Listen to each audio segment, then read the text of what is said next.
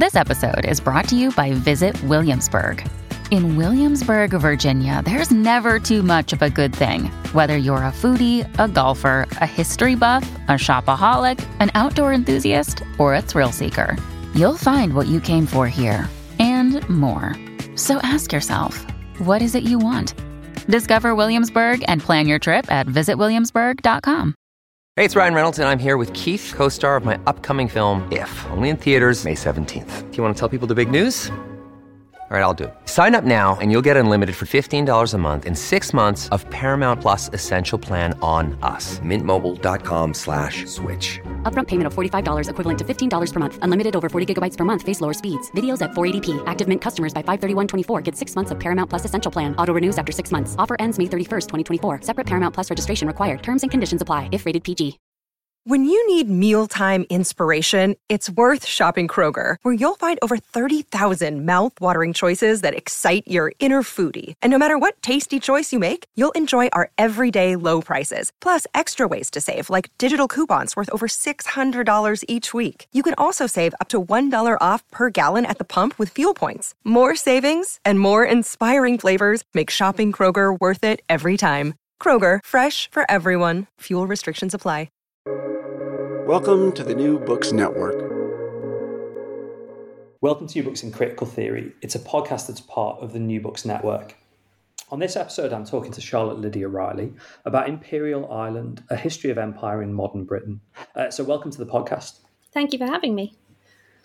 This is a fantastic book. It's an incredibly important book, obviously, both, I think, in general, but also at the kind of historical moment that Britain finds itself. And, you know, as the book, the clue is in the title, you know, the book goes way beyond a British audience and really is a kind of global text. But one of the things that's nice about the book and the way it kind of starts is it locates itself really kind of specifically in London and in the bit of London which is Newham, where you live. And I was fascinated reading that, and it kind of prompted a sense that this would be a good kind of first question of like, why is this bit of London that you live in a really kind of nice route to understanding the legacy, the complexity, and I guess the kind of inescapability of empire in Britain? Yeah, it's a really interesting question, because I didn't initially start the introduction like this, and I was kind of thinking about a way to draw readers in, to the main themes of the book, the kind of story I wanted to tell. And I live in Newham, and it's one of the most diverse places in the country, one of the most diverse boroughs in London. It's also one of the poorest places in London as well, and one of the, I think maybe the youngest London borough. The proportion of people under 35 here is very, very high. More than 100 languages are spoken in Newham. And I think what's interesting about this as well is that occasionally when the demographic data comes out with like the census and things like this, that there'll be kind of quite alarmist news stories about, you know, boroughs where, white British people, for example, are in a minority or something like this. But Newham has a really long history of diversity. This has been a place where migrants from the empire and migrants from other places like Eastern Europe have lived for a long time. I say in the book that in the 1930s, there's an area of Newham that was known as Draftboard Alley because it was so integrated, right? Black and white people were living next door to one another, like the squares on a drafts board.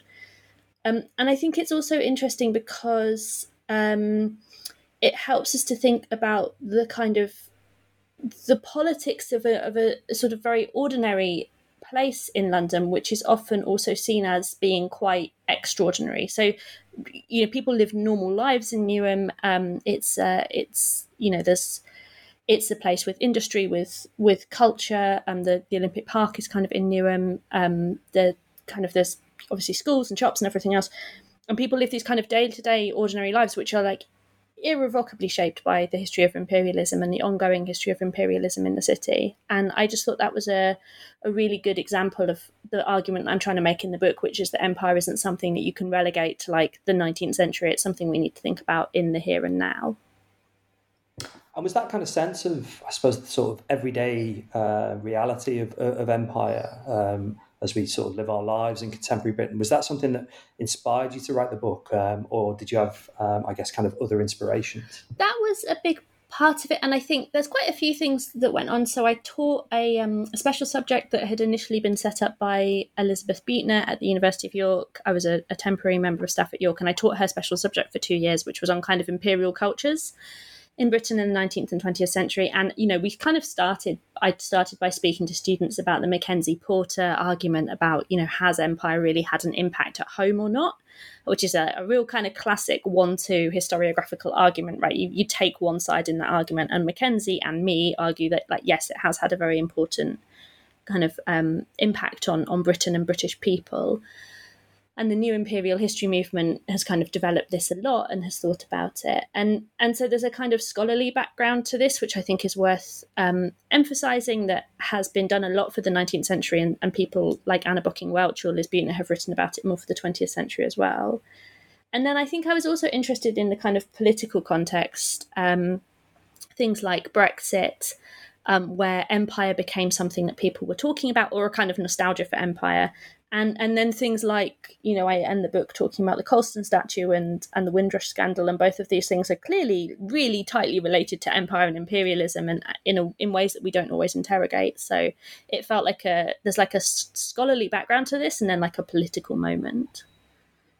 I mean, that comes through really clearly in the book. Actually, the book is incredibly sort of rich in terms of the scholarship that underpins it, but also it, kind of repeatedly speaks to contemporary questions. But we will get to that in good time. The book runs broadly chronologically from sort of around the time of the Second World War right the way up to the present. And we'll kind of dip in, I think, to maybe a couple of sort of illustrative debates and illustrative incidents that you get into to kind of show the story of the Imperial Island. And I was very taken with really, and I suppose this comes back to both the popular and the historiographical that you've highlighted. I was really taken with the way that early on in the book you say, well, actually, we probably need to think again about World War II, partially because we tend not to, in popular culture, see empire's role in World War II, the kind of, and you talk about this in the book, the slightly distorted image of Britain standing alone in the European theatre, but actually, there's a kind of imperial story there. But at the same time, we sometimes forget how people living on, the British Isles had views about empire as well. So how, I suppose, does empire force us or allow us to rethink the history of World War II? I think in like a really specific way, and then in quite a contextual way as well. So I think in the specific way, you're absolutely right that people fighting for Britain in the Second World War, either coming from the metropole or coming from the empire, often have experience of imperialism through that fight, right? We have people going to fight people coming to fight from Australia and New Zealand and Canada, and from African colonies and from the Caribbean and from India, of course. But we also have people coming from Britain to go to places like North Africa, or being stationed in places like the Far East, for example. And so this kind of connection with the geography of empire becomes clearer. And of course, you have people coming from empire to the metropole. So, and one example, for example, is the men coming from British Honduras, who are sent to the Highlands of Scotland because the forestry industry desperately needs manpower, and Honduras has a very strong kind of forestry industry to it. And this is a real kind of shock to the Hondurans, who are in this like very cold, very kind of inhospitable place, which is often very kind of hostile to outsiders. And so you have that kind of story of mixing. And then I think also it's important to think about this because in British culture, I think we tend to think about empire as something that happened a really long time ago, and the Second World War as something that happened quite recently. So people often talk about the war, baby boomers talk about the war often as if they have direct experience of it, or as if they kind of lived through it, whereas, baby boomers kind of by definition didn't. They were born after the war, but very few people actually alive in Britain today did live through the Second World War. And empire, on the other hand, is something which, that it's pointless bringing up. It happened so long ago, it was so historic. But Britain still has colonies today, but Britain, still had colonies well into the 1970s, into the 1980s. So we've kind of got the chronology backwards on these two things. So I think putting them together actually helps us to understand some things about British culture quite well. I mean, the other thing, in terms of thinking about things that are seemingly a long time ago, but also, still with us in contemporary context, is another moment of, I suppose, kind of overturning popular and historiographical debates, which is around what happens after the Second World War. And again, and you sort of alluded to this with how maybe kind of baby boomers view the past, but we have this moment of like the New Jerusalem, the birth of various bits of the welfare state, although they're actually quite kind of old and stuff before the Second World War. But this kind of moment where the Attlee Labour government comes in, and we have this very particular kind of British story. But actually, one of the things you do is say, really we need to think again, both because the Attlee government is an imperial government. There are lots of kind of important things going on with the British Empire after the end of the Second World War, but also because we get these kind of really important moments with things like the Empire Windrush bringing a particular group of immigrants to Britain. So what's the sort of, I suppose the kind of the challenge and again, the overturning of a popular narrative that the book is doing for that kind of late 1940s period? I think it's interesting because, as you say, there are actually some really key moments in empire that happened under Attlee, right? You've got the decolonization of India, you've got Britain's withdrawal from Palestine, you've got the arrival of the Empire Windrush, and then for me, my PhD was on colonial development under the Attlee government, and so these big colonial development programs which are happening under Attlee, where Arthur Creech Jones, the colonial secretary, is kind of overseeing these huge projects like the Tanganyikan East African groundnut scheme, for example, like these big kind of development projects, which are often not particularly successful. So there's kind of active imperialism happening in this moment. And we, obviously we kind of acknowledge those things as a culture. But, it's hard to sort of ignore the independence of India, for example. But on the other hand, when we think, and maybe particularly when the Labour Party itself thinks back to the Attlee government, what we tend to focus on is the welfare state. And there often isn't much understanding of Attlee as a colonial kind of prime minister. And it's interesting, I think, because at the time there was this quite a kind of panic that the Labour would come in and kind of, on the right in Britain, there was this fear that the Labour Party would come in and kind of decolonise everything. And actually they don't do that at all. In fact, colonial development has been kind of described by historians as a second colonial occupation. So there's this sense, I think, sometimes there's a bit of a kind of break in the narrative between what we as a country and Labour as a party would like to remember the Attlee government for, which is very much this kind of domestic, this very kind of domestic context. And then actually this really important imperial context that's sort of underpinning it all. In terms of then, I'm trying to think of how to describe it, the sort of, maybe the most important moment in the story of kind of post-war immigration in popular consciousness. Although actually, it's interesting how later on in the 60s, particular by-elections, get on to that kind of same status. But can you tell me the story of the Empire Windrush? Because really, it shapes both, I think, the story of the book, but also it's so important to us in contemporary discourse. Yeah, the Windrush, I think, is really interesting because obviously it's become such a shorthand, and it's not a coincidence that the Windrush scandal was known as the Windrush scandal, and actually they settled on it deliberately, right? They were drawing on this moment of migration from the past that they thought would create a kind of sympathetic narrative. So the Empire Windrush came from, well, the sort of big picture summary is it comes from Jamaica. In 1948, it docks at Tilbury Docks in Essex in June. It has a large number of people on it, over 1,000 people, most of them giving a Caribbean country as their last place of residence. It comes to Britain, and it's become kind of valorized as this moment of post-war migration, and this moment of post-war migration, which is actually like a kind of, in many ways, depicted by the Metropole as a positive, right? The front page of the Evening Standard at the time is "Welcome Home," and there's this sense that this is a moment where migration from the empire is seen as sort of part of being an empire, and it's seen almost uncomplicatedly as a good thing. Though actually, there are some Labour MPs who are quite angry about this and write to Attlee saying we shouldn't actually be encouraging people to come from the empire. And it's become kind of mythical. There's this sort of mythical idea. We think of the Empire Windrush as being the first migration from Jamaica. We think of it as coming from Jamaica, and we think of it as having kind of young black men on it coming to work in the British economy. And actually, all of that stuff is kind of not true. So there were 2 boats that had come from the Caribbean before the Windrush, after the Second World War. So it's not the first kind of group of migration. It's not only men. So of the more than 1,000 people on it, 292 were female, 45 were under 13. So there's quite a lot of family groups travelling on the Windrush.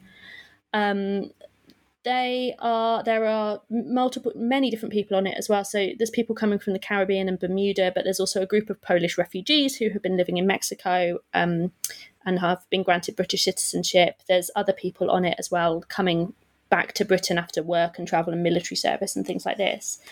So you can really complicate the narrative of the Windrush, I think, to think about it as like part of a story of migration without being this sort of, it's not really this moment that people would like to remember. But part of the reason it's remembered like that is the reporting at the time kind of emphasises this. And actually Peter Fryer, who becomes a very eminent historian of Black British history, he's writing for the Daily Worker at the time, and he reports on, he goes and visits the migrants, and he goes and sees particularly a group of young men who have been kind of put up, temporarily given accommodation in some old air raid shelters in Clapham Common. And he kind of writes about them as like young men coming to Britain looking for work after the war. And so his writing, I think, really kind of constructs this image in Britain of what Windrush was. But it's actually not that. It's not that accurate, actually. It's a much more varied and nuanced picture.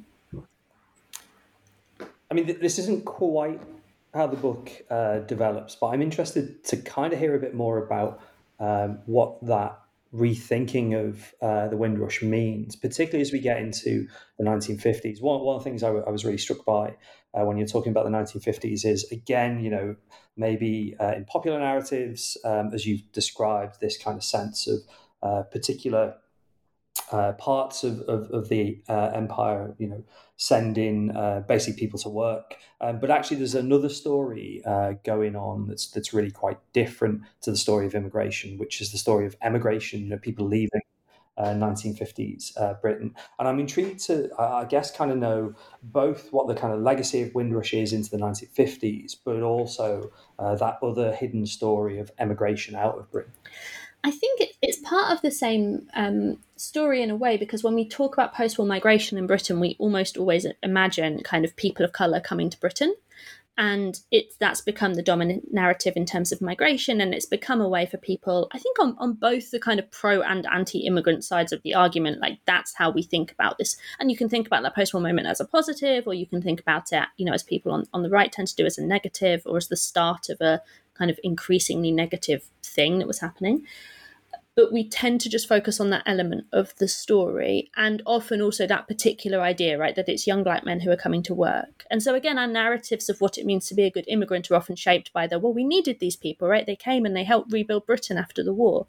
And there isn't that kind of complex idea about, well, actually, we don't need these people to be good immigrants, because these people have the right to live and work in Britain as part of the, you know, after the 1948 Act, and kind of going down that route of justifying people's migration because of their economic contribution is, you know, actually politically quite problematic, and becomes more problematic, I think, as the century goes on. And then we also, when we talk about that, we never think about immigration. We never talk about the people who are going abroad to places like Kenya and the Rhodesias, and then after the war, particularly to places like Australia. So the assisted passage scheme, which is set up by the Australian government in 1945, which creates the kind of the £10 POMs. It costs £10 in administrative fees, and you can go to Australia and you can kind of start a new life. And Australia and New Zealand both really kind of want this, and it's interesting because it falls into, particularly in Australia, what's called the White Australia policy, which is a very, very racialised, you know, as you can tell by the name, like very racist immigration policy, which prioritises migration from people who are ideally kind of Anglo white people, so white people from Britain or white people from Northern Europe, and particularly white people from Britain are seen as the kind of kith and kin of the white settlers in Australia. And there's a real push to attract those people at the same time as other people are just being shut out. And Australia, you know, throughout the 20th century develops an incredibly aggressive immigration policy. And there's also a kind of well, I mean, that's a dark side in itself, but there's an even darker side to this, which is that you also have things like the children being sent out by charities like Bernardo's, who are being sent to Australia, often being treated as orphans, children who are being taken out of care homes and things like this and sent to Australia, and often sent to have very, very unpleasant lives. They often face kind of sexual and physical abuse and or, at the very least, kind of very hard labour when they get to Australia. And it's all part of this sort of Commonwealth idea of sending these white settlers out to this place, both so that they're not a drain on the metropole, but also so that they will kind of help further the white British race in these what are thought of as kind of far-flung corners of the globe. So it's still very colonial. In the 1940s and 1950s, you're seeing very similar motivations to those that you get in the 19th century with the sort of deportation of prisoners and things like that. In terms of, you use that term, the white British race, this really kind of crystallises actually away from Britain in places like Kenya, in what was then southern Rhodesia. And it's interesting to know, I guess, and again, another two-parter for you, like how is sort of British political kind of media culture talking about these places, but also like what's actually going on, what are the British up to in these places, some of which is, I guess, kind of supportive of the local regimes, some of which seemingly is hostile to the local regimes, but is also kind of quietly supportive as well. Yeah, I think it's interesting because it's obviously very nuanced. There are people in Britain who know an awful lot about these places. There are like diasporic Black African people from Kenya, from the Rhodesias, who are living in Britain, and also displaced Black South Africans living in Britain, who are also often very knowledgeable about what's happening in Southern Africa more generally, in East Africa. There are kind of activists on the left in Britain that were very critical of white nationalism in places like Kenya and Southern Rhodesia. But then there is also a lot of support for the regimes in those places. And so in Kenya, I'm talking about kind of the late 1940s to 1960, when you've got the Mau Mau, the British response to Mau Mau, which is the British response to the kind of anti-colonial uprising. And that's covered in really, really lurid detail in the British media, particularly because white British settlers like the Ruck family, for example, find themselves, are killed by Mau Mau. But what's obviously never covered is the number of Kenyan civilians who are being killed by the British state at this point. And in Rhodesia, the UDI, the Unilateral Declaration of Independence by Ian Smith, is received obviously very critically by anti-colonial activists like the Movement for Colonial Freedom in Britain, but it's, supported by some groups, particularly the Monday Club, the far-right anti-migration, anti-decolonisation sort of wing of the Conservative Party, formed in response to Macmillan's Winds of Change speech. And, the Monday Club send delegations to go and see Smith. They're very supportive of Britain kind of trading with Rhodesia. They're very, they really want to kind of hold on to the idea of Britishness that is being enacted in these places. And I think particularly in both Kenya and in Rhodesia, but perhaps particularly in Rhodesia, because it becomes quite isolated internationally from the UDI to 1980, when Smith is kind of forced to step down.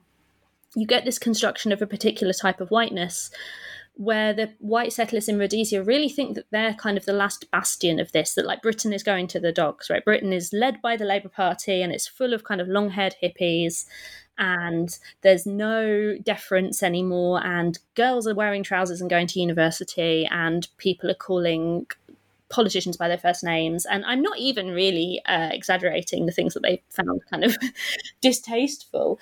The long-haired boys and short-haired girls of Bloomsbury is a really nice quote by W.P.A. Robinson, who writes a book about that's a sort of guide to life for people returning from the colonies, how to kind of live in Britain in the 60s.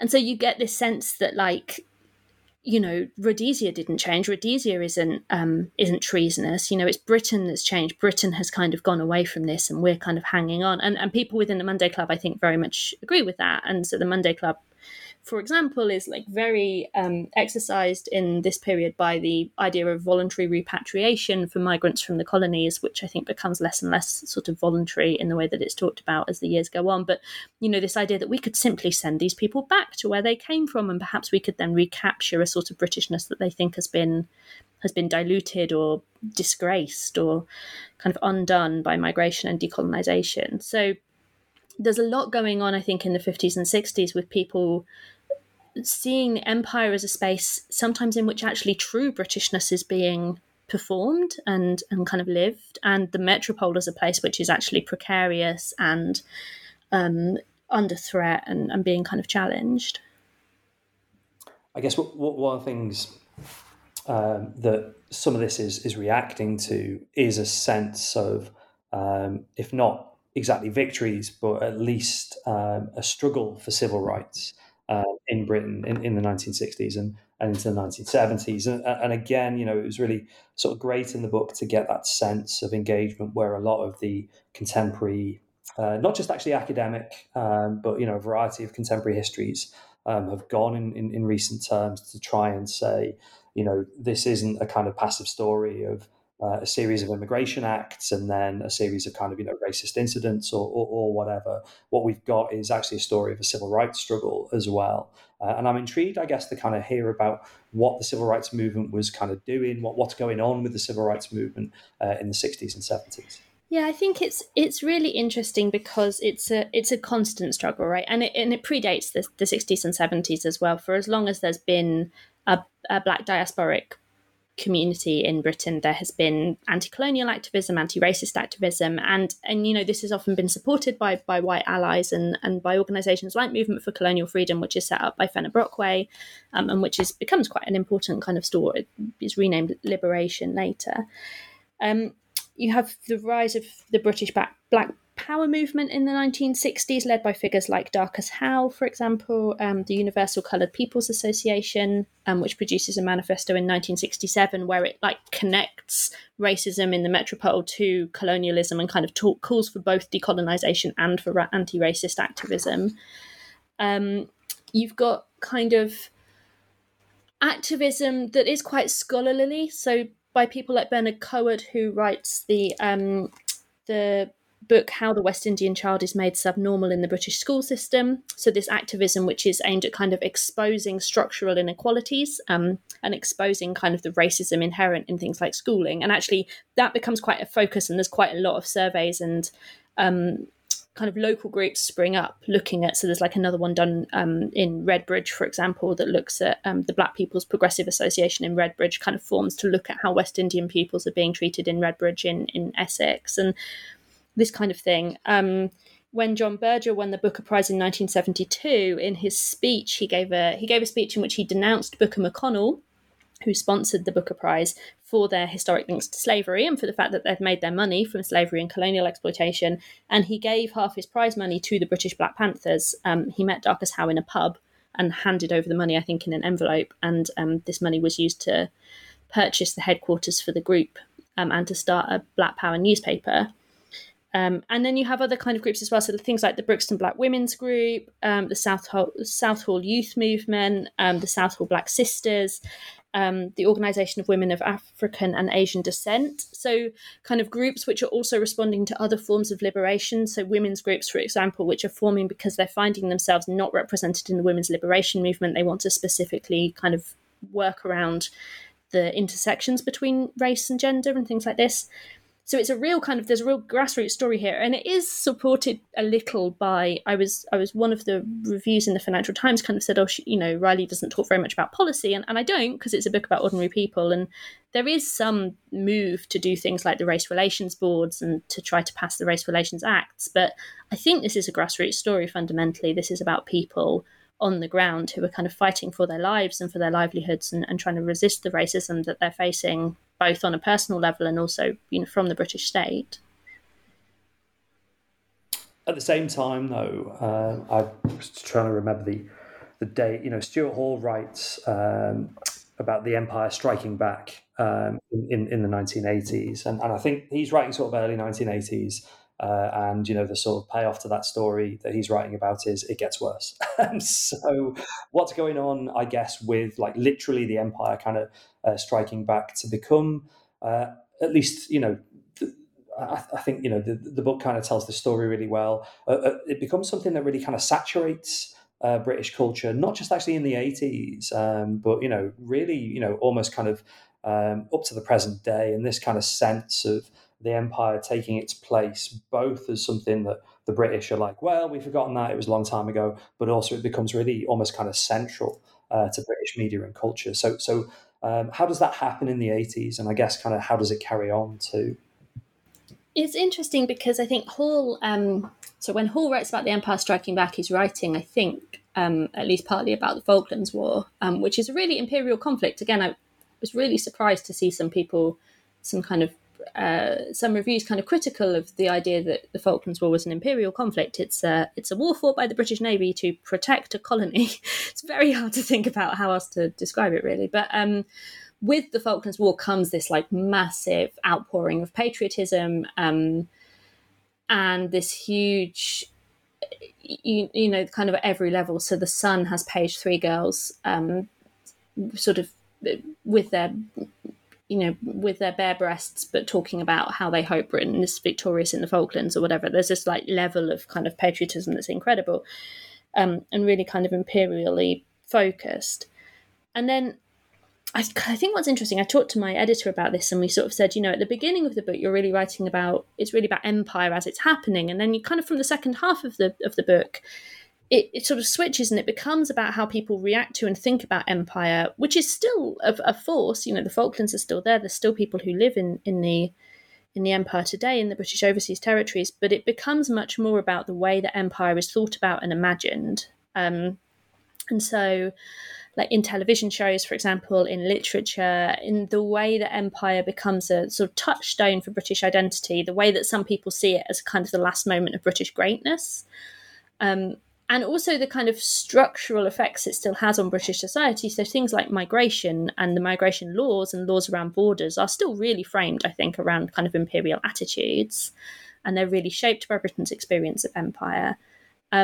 And actually, tied to that, things like the Life in the UK test, which tell a particular story about imperialism in the history section of that test, which people have to sort of memorise by rote and are tested on as part of their part of their sort of application to become British citizens. There's a sort of state-sponsored historiography which tells a particular story of kind of triumphant imperialism. So I think there are lots of ways you could see empire in British culture today, but I think the 80s is in some way this. In the 1980s chapter, I talk about the Falklands, the anti-apartheid movement, and Live Aid and Band Aid as being this kind of fulcrum around which society kind of pivots, and we end up with this kind of 1990s moment, which is theoretically all, brand new Britain under Blair in the world, but actually is still kind of really steeped in imperialism.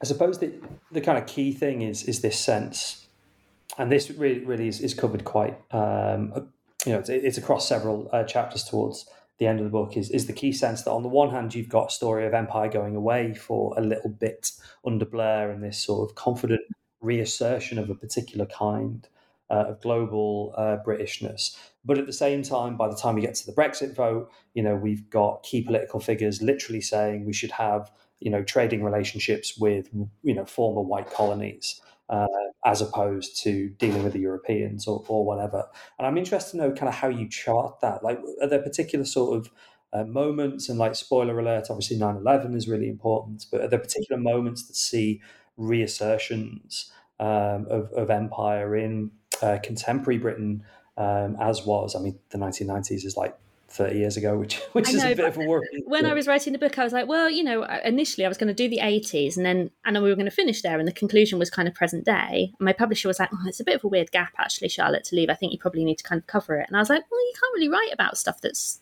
like just happened. And then I was like, oh, no, wait, these documents are already in the National Archives. Like, this is history. I'm just old.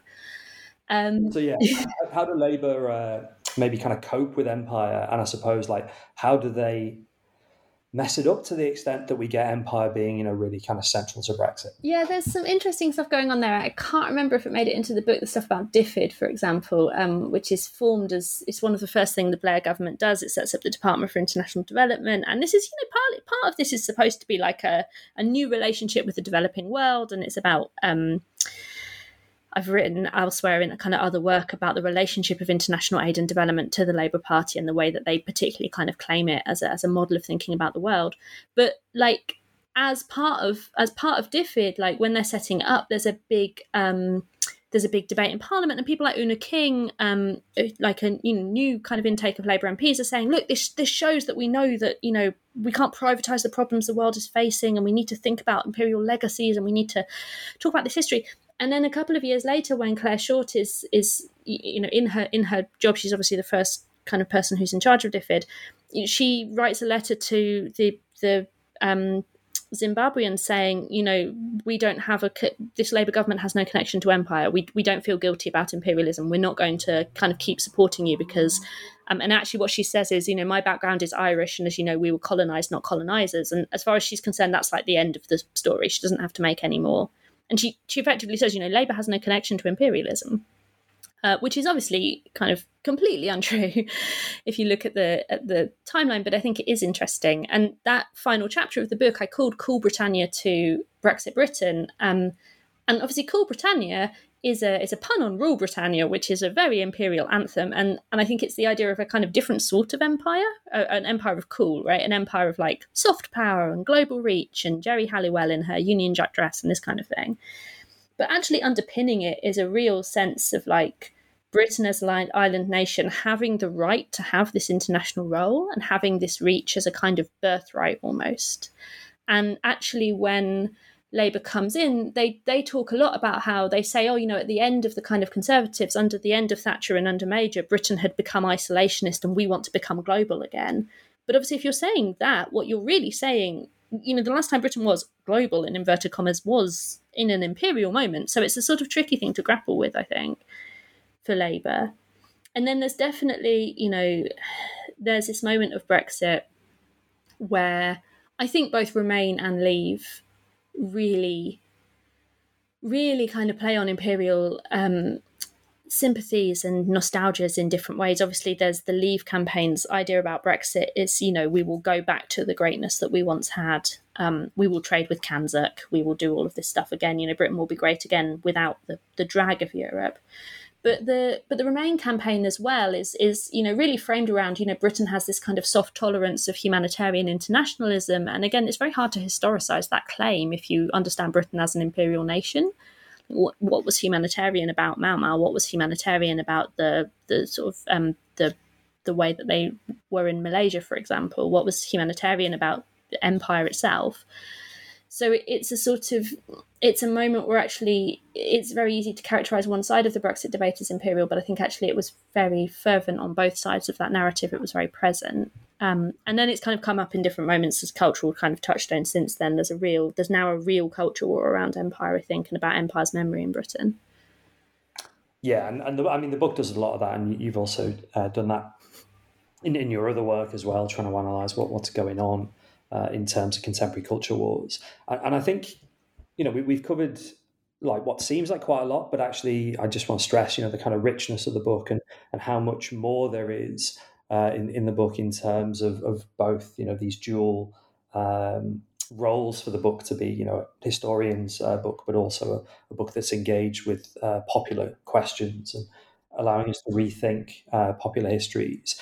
And that kind of question of like, so what do we do is I think really prescient. And, it was interesting. You mentioned this idea of Cool Britannia asserting a certain birthright of the sense of the British being allowed or expected to be global. And then, both sides of the Brexit debate drawing on imperial tropes. And how is it that Britain, to an extent, nations, it's tricky to think about what nations could do in inverted commas, but how could Britain be more kind of truthful about its own history? How could it stop being a nation kind of like trapped or determined, obsessed with this imperial past?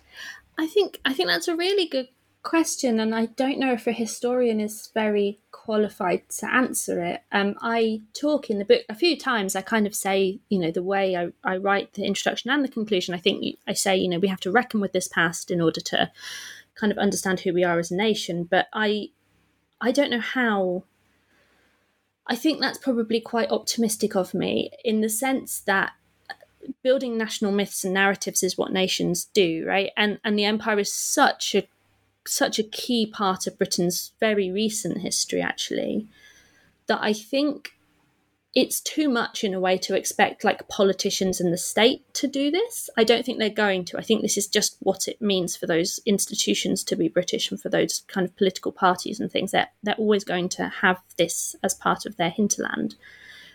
I think what we could do as individuals, and perhaps heritage organisations and things like this, is largely what people are doing, in the sense that there's been some really, really good work by groups like the National Trust, by some, not all museums, but some museums have really kind of critically started to think about, quote unquote, decolonising their heritage and their holdings. And to try to point out to people that this doesn't mean like the destruction of Britain's heritage culture or the destruction of Britain's cultural legacy. It means it's more history, right? It's adding extra stuff in. It's thinking more about these topics. So the work that the National Trust did in the interim report on the connections with slavery and empire, like, that's good. That's a positive thing. They should be doing that. They should be doing more of that. Organisations should be doing more of that. And the problem is that was received in such a hostile way by the British press and by British Parliament. Oliver Dowden, when he was Culture Secretary, said that project would never have any more funding from the AHRC, from the government, because it was kind of effectively because it was kind of anti-British. So I think the people who should be doing this work are actually starting to do it. And the problem is people are doing it in such a hostile environment at the moment that it's both difficult to get this work actually seen clearly, and it's also difficult to encourage people to do it. Like, it's very hard to say to PhD students, yeah, you should be like getting out and talking more about like the imperial legacies of like local buildings or about museum holdings, because the Daily Mail will probably write a story about them, and they will get loads of hate mail and be targeted as a hate figure who like hates Britain and trying to do the nation down. So it's a really hard context, I think, in which to propose any kind of historical reimagining, because the cultural context has become so hostile, so violently hostile to this, that it's hard to kind of, in good faith, say we should be doing it, even though we should be doing it. But, it's a difficult thing to sort of suggest. And what about your own work then? Both the moment of having written such an incredible book, there's a kind of moment where when you do one of these, really kind of big, sort of serious, I suppose, kind of entries into the field, that you have I've kind of settled my accounts with that now, and, I'd like to do something else, have a new project. And then also, as you said, the kind of the moment of, I suppose, the kind of the demands or the exhaustion of the practical reality of doing this work. Or actually, if you've got, further thoughts on maybe, I wouldn't say a sequel, but, a sort of further bit of work in the same space. So, obviously, part of publishing a book like this is that you get to do lots of stuff like this, right? You get to do podcasts and do talks and things like that. And I'm really looking forward. I think the difference between a trade book and an academic book, and I was talking to my publisher about this, is that with academic work, right, you tend to go and talk about it before you've written it, because it's a bit... normally when you give a conference paper, you're not supposed to say at the beginning, oh, well, actually, this has already been published as an article. People like to think that the questions they're giving you after that conference paper and the conversations you're having are helping to like shape your views on it, and that it's not really done, right, to turn up and just be like, well, I've already published it, so I don't really care what you people think.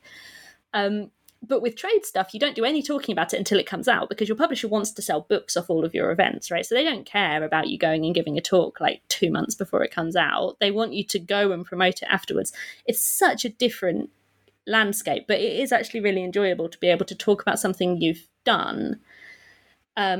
It's just obviously horrific, because my kind of ideal scenario is that I write things and then nobody ever reads it or mentions it again to me, and we all just move on quietly. So it's like grimly unpleasant for me to have to continuously look at the book that I wrote. But apart from that, it's fun to actually be able to kind of wallow in it a bit. Whereas I think with academic publishing, sometimes you just immediately move on to the next thing.